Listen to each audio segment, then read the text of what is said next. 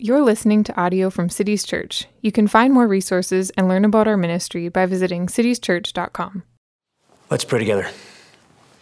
Father, we thank you for your grace to us in Christ. We thank you for the technology that we can use to encourage one another in this time of separation. And we pray that you would be with us this morning as we gather for worship, separately in our own houses, but present with one another in spirit, in your Holy Spirit. And so would you open the word to us and help us to be encouraged as we read it together. We pray all this in Jesus' name. Amen.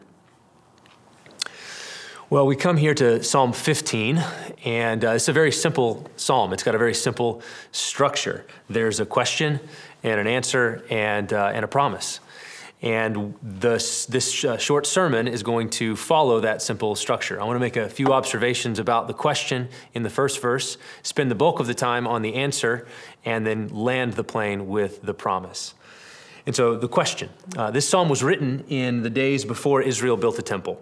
But when the tabernacle, which was the tent of meeting that Israel used in the wilderness, had become a fixed place of worship in Jerusalem. And so when it refers to the tent, it's referring to the place of worship. And so David asked this question, this fundamental question, in two different ways. And each way of asking it kind of pushes us in a different direction.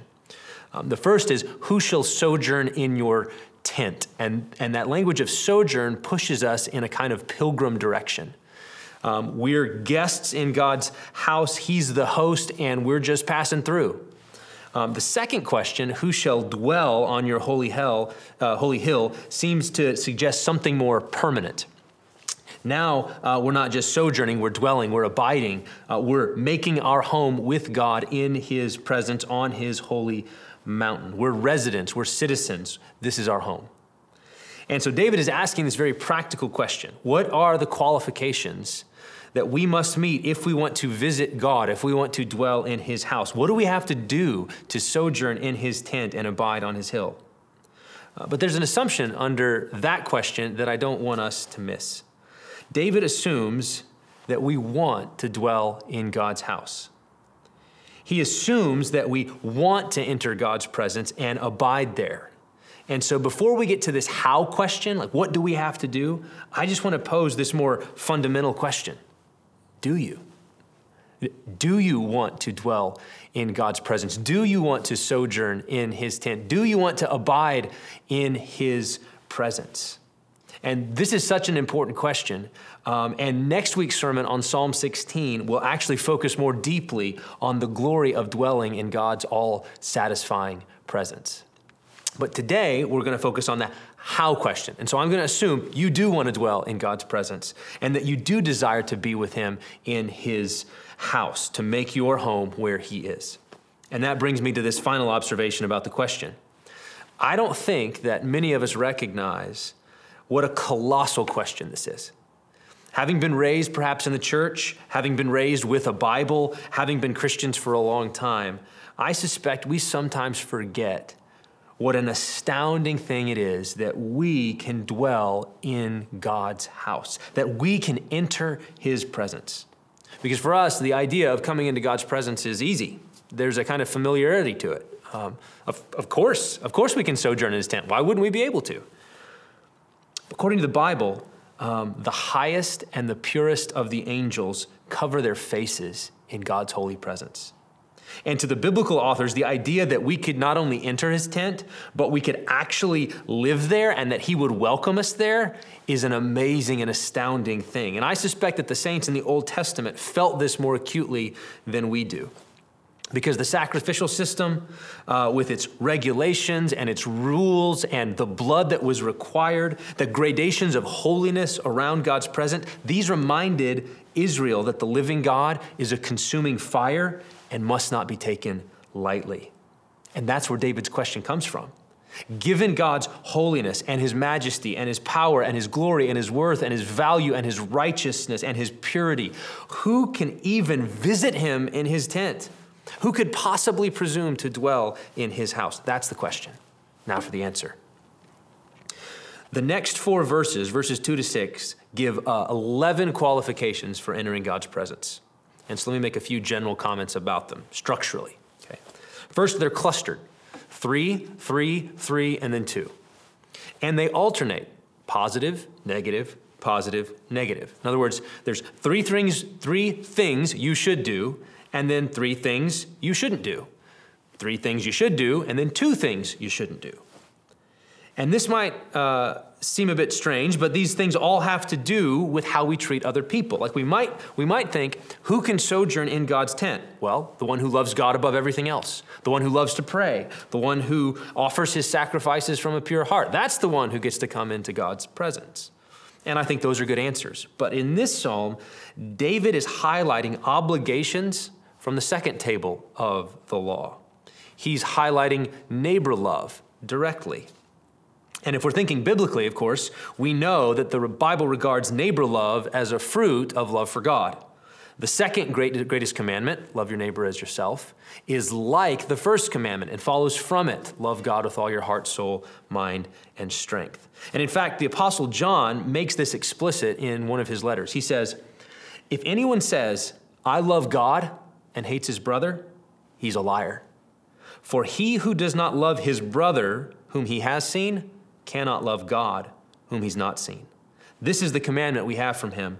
Whoever loves God must also love his brother. And so neighbor love, brother love is a test and revealer of our divine love. And so David makes that the qualifications for entering God's presence.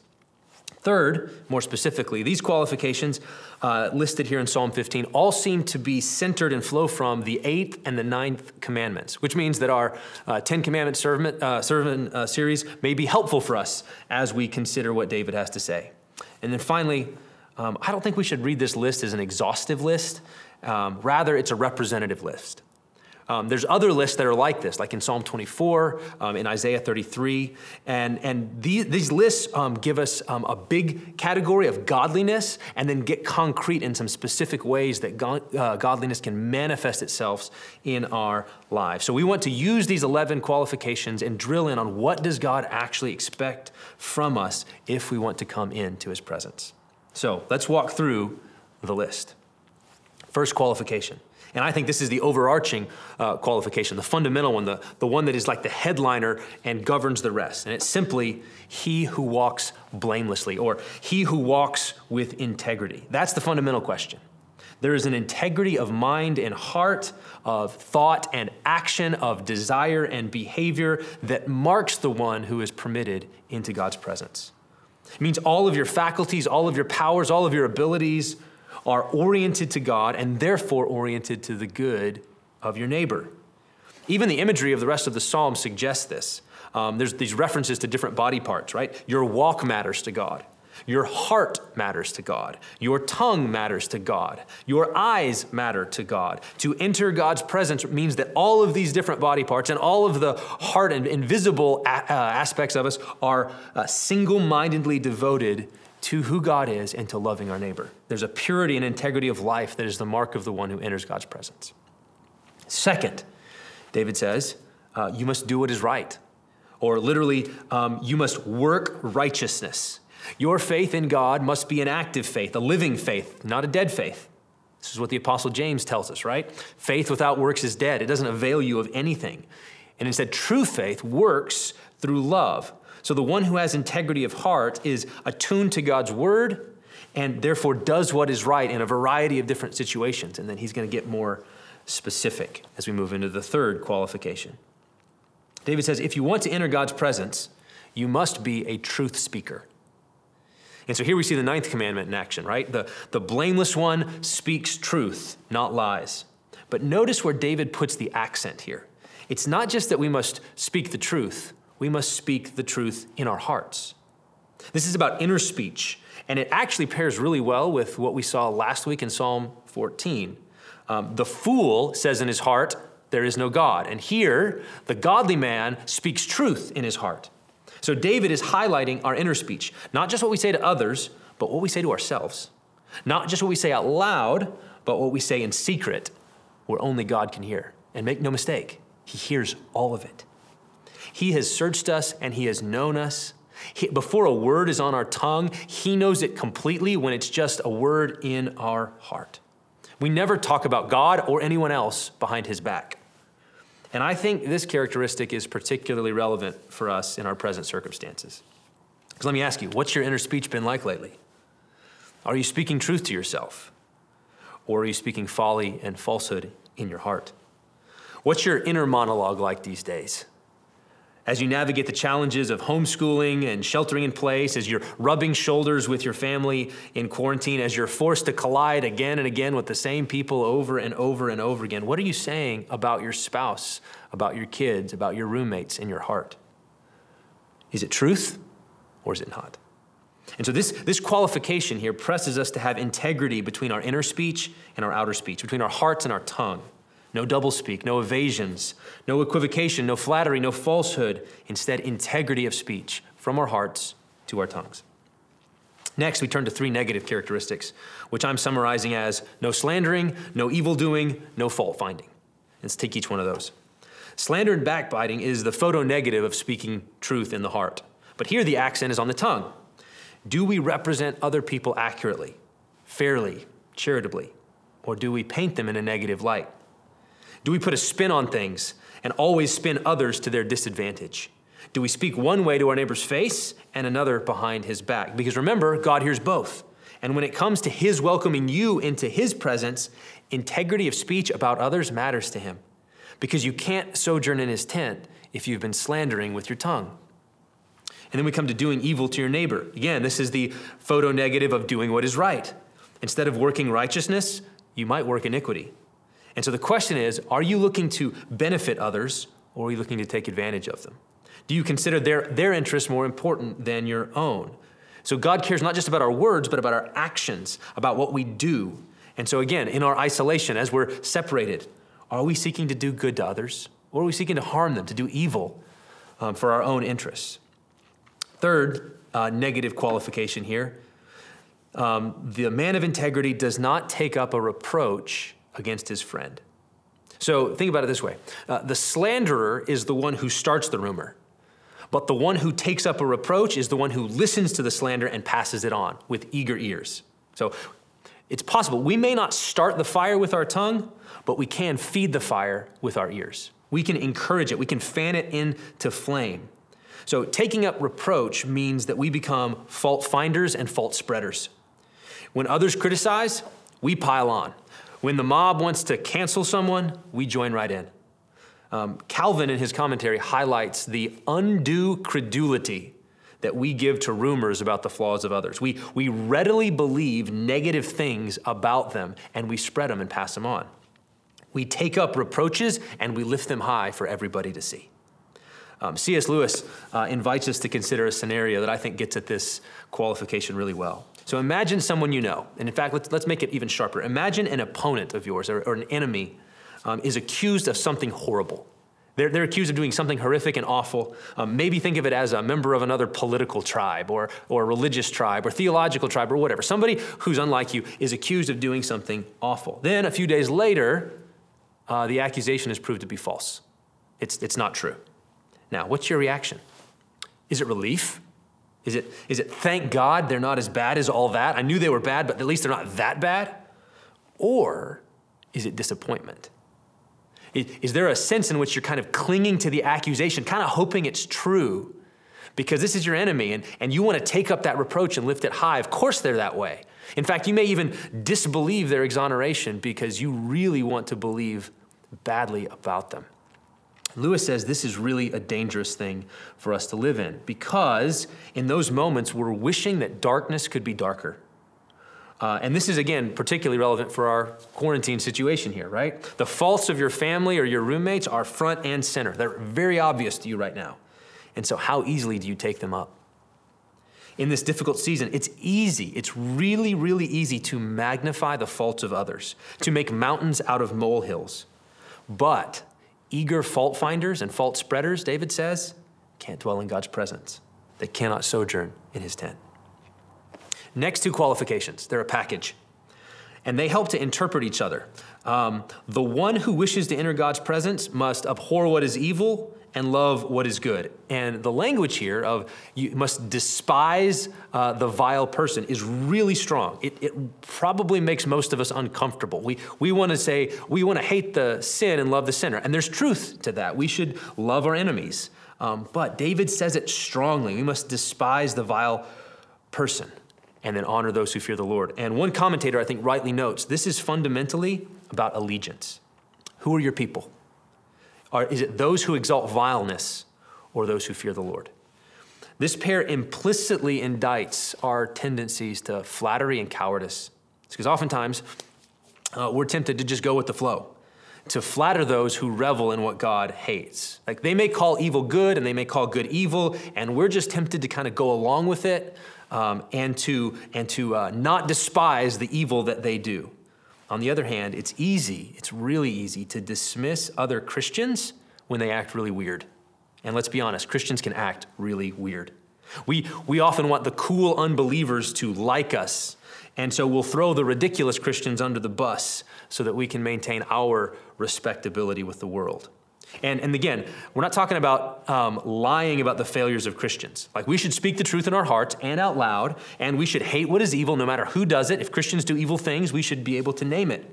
But in the modern world, Christians, especially young Christians in an urban setting like us, are very susceptible to being cool shamed, to honoring what is vile because we want the approval of the world, and despising certain segments of God's people because they embarrass us. And David says, if you do that, you're not welcome in God's presence. Ninth qualification, he who swears to his own hurt does not change. If you want to abide with God, you must keep your word, even and especially when it hurts. This means that we trust God and then we follow through. We don't cut and run because it will cost us. Now, this doesn't mean that we can't seek relief if we're in a tough spot, right? So you make, Proverbs 6 actually talks about a situation where you've made a promise, but then something happens and you're not able to fulfill it. It's perfectly fine for you to go to the person that you've promised and say, hey, can you help me out? Can you give me relief? And if they grant it, you can receive it with a glad and grateful heart. But if you've made a promise, if you've made a commitment and you can't get out of it, you take the hit. You don't back out. You don't cut and run simply because it's hard. We remain faithful no matter what. Finally, the last two have to do with taking interest and taking bribes. This is about integrity in our public dealings with others, in financial transactions and in legal settings. And the bribery one is obvious, okay? The question is whether we bend the truth for our own benefit. Is our integrity for sale? Will we massage the truth? Will we make stuff up if someone promises some benefit to us? And don't just think about money here, right? Our compensation might be something else. It might be approval with the right people. It might be an invitation to the right crowd, as long as we look the other way when the unsavory business takes place. Now, taking interest is a little more difficult. In fact, it'd require more time than I have in this message to really unpack what's going on here, because the Bible actually has quite a bit to say about our economic transactions, and we live in a world that thrives on interest. And so what I plan to do is I'm going to put together a little article pointing you to some resources on this broader question, since we don't have time to get into it today. But for now, I'm simply going to say this. In Israel, the taking of interest was associated with taking advantage, especially of the poor, of seeking to enrich yourself at the expense of someone else. So it's not necessarily identical to the world we live in today. It was the opposite of loving your neighbor. And so the point of this final pair is basically show integrity in your financial dealings and in your legal dealings with others. Be a man of integrity across the board. Now, we turn to the promise. He who does these things shall never be moved. If you do these things, David says, if you fulfill these qualifications, you can sojourn in God's tent. You can dwell on his holy hill. You can abide in his presence, and no one can kick you out. And if we consider the general character of what we've seen, we can see, yeah, in some measure, this is attainable. But if we're honest, it's not perfectly attainable. none of us complete this list perfectly. No one looks through this list and thinks, I've nailed it all the way across the board. And that's just as true in David's day. Because while these qualifications were the general expectation of God's people, no one came into God's presence without blood, without sacrifice. Because as we saw last week, as Pastor David helped us to see in Psalm 14, there is no one righteous, not even one. And so who can sojourn in his tent? Nobody. At least not until Jesus. In Jesus, we see the embodiment of Psalm 15. Jesus walks blamelessly, with integrity, with single-minded devotion to God and to his house. In fact, we're told in the Gospels that zeal for God's house, for his dwelling, consumed Jesus. He's the ultimate worker of righteousness, both for himself and for others. He doesn't just speak the truth. He is the truth. He doesn't slander or do evil to others. Instead, he endures slander and has evil done to him. He's not a fault finder. He's not a fault spreader. He's a fault coverer. His love covers a multitude of sins. He loves righteousness. He hates wickedness. He despises what is evil, and he clings to what is good. He refuses to flatter the successful, and his heart is open to the lowliest of God's saints. He swears to his own hurt, and he does not change. He keeps his promises unto death, even death on a cross. And when it comes to his wealth, he doesn't expect to be paid back. As the God-man, he cannot be enriched by us. He owns everything, and therefore everything he gives freely, no interest. Because of this, Jesus can sojourn in God's tent. He can abide in God's house. He can enter God's presence. He can blaze a trail into the holiest of the holy places. And once there, he will never be moved. And because he'll never be moved, neither will we. Because he is our forerunner, our failures don't keep us outside the camp. It's why we can sing, I know that while in heaven he stands, no tongue can bid me thence depart. Jesus has gone before us into God's presence, and by faith, we can ascend the hill of the Lord with him and approach the throne of grace with confidence. Let's pray. Father, we do. It's a privilege right now to say, as we're spread out across these cities, we can come into your tent. We can enter the holiest place. We can come into your presence and we can abide there. We can live there day by day by day because of what Jesus has done. And because of what Jesus has done, covering our sins and our failures, he then begins to transform us so that we begin to look like what Psalm 15 says. And so would you help us? Would you help us to walk in the light of your truth and to live out the qualifications that we see here as we follow Jesus and we live in your presence? In Christ's name we pray. Amen.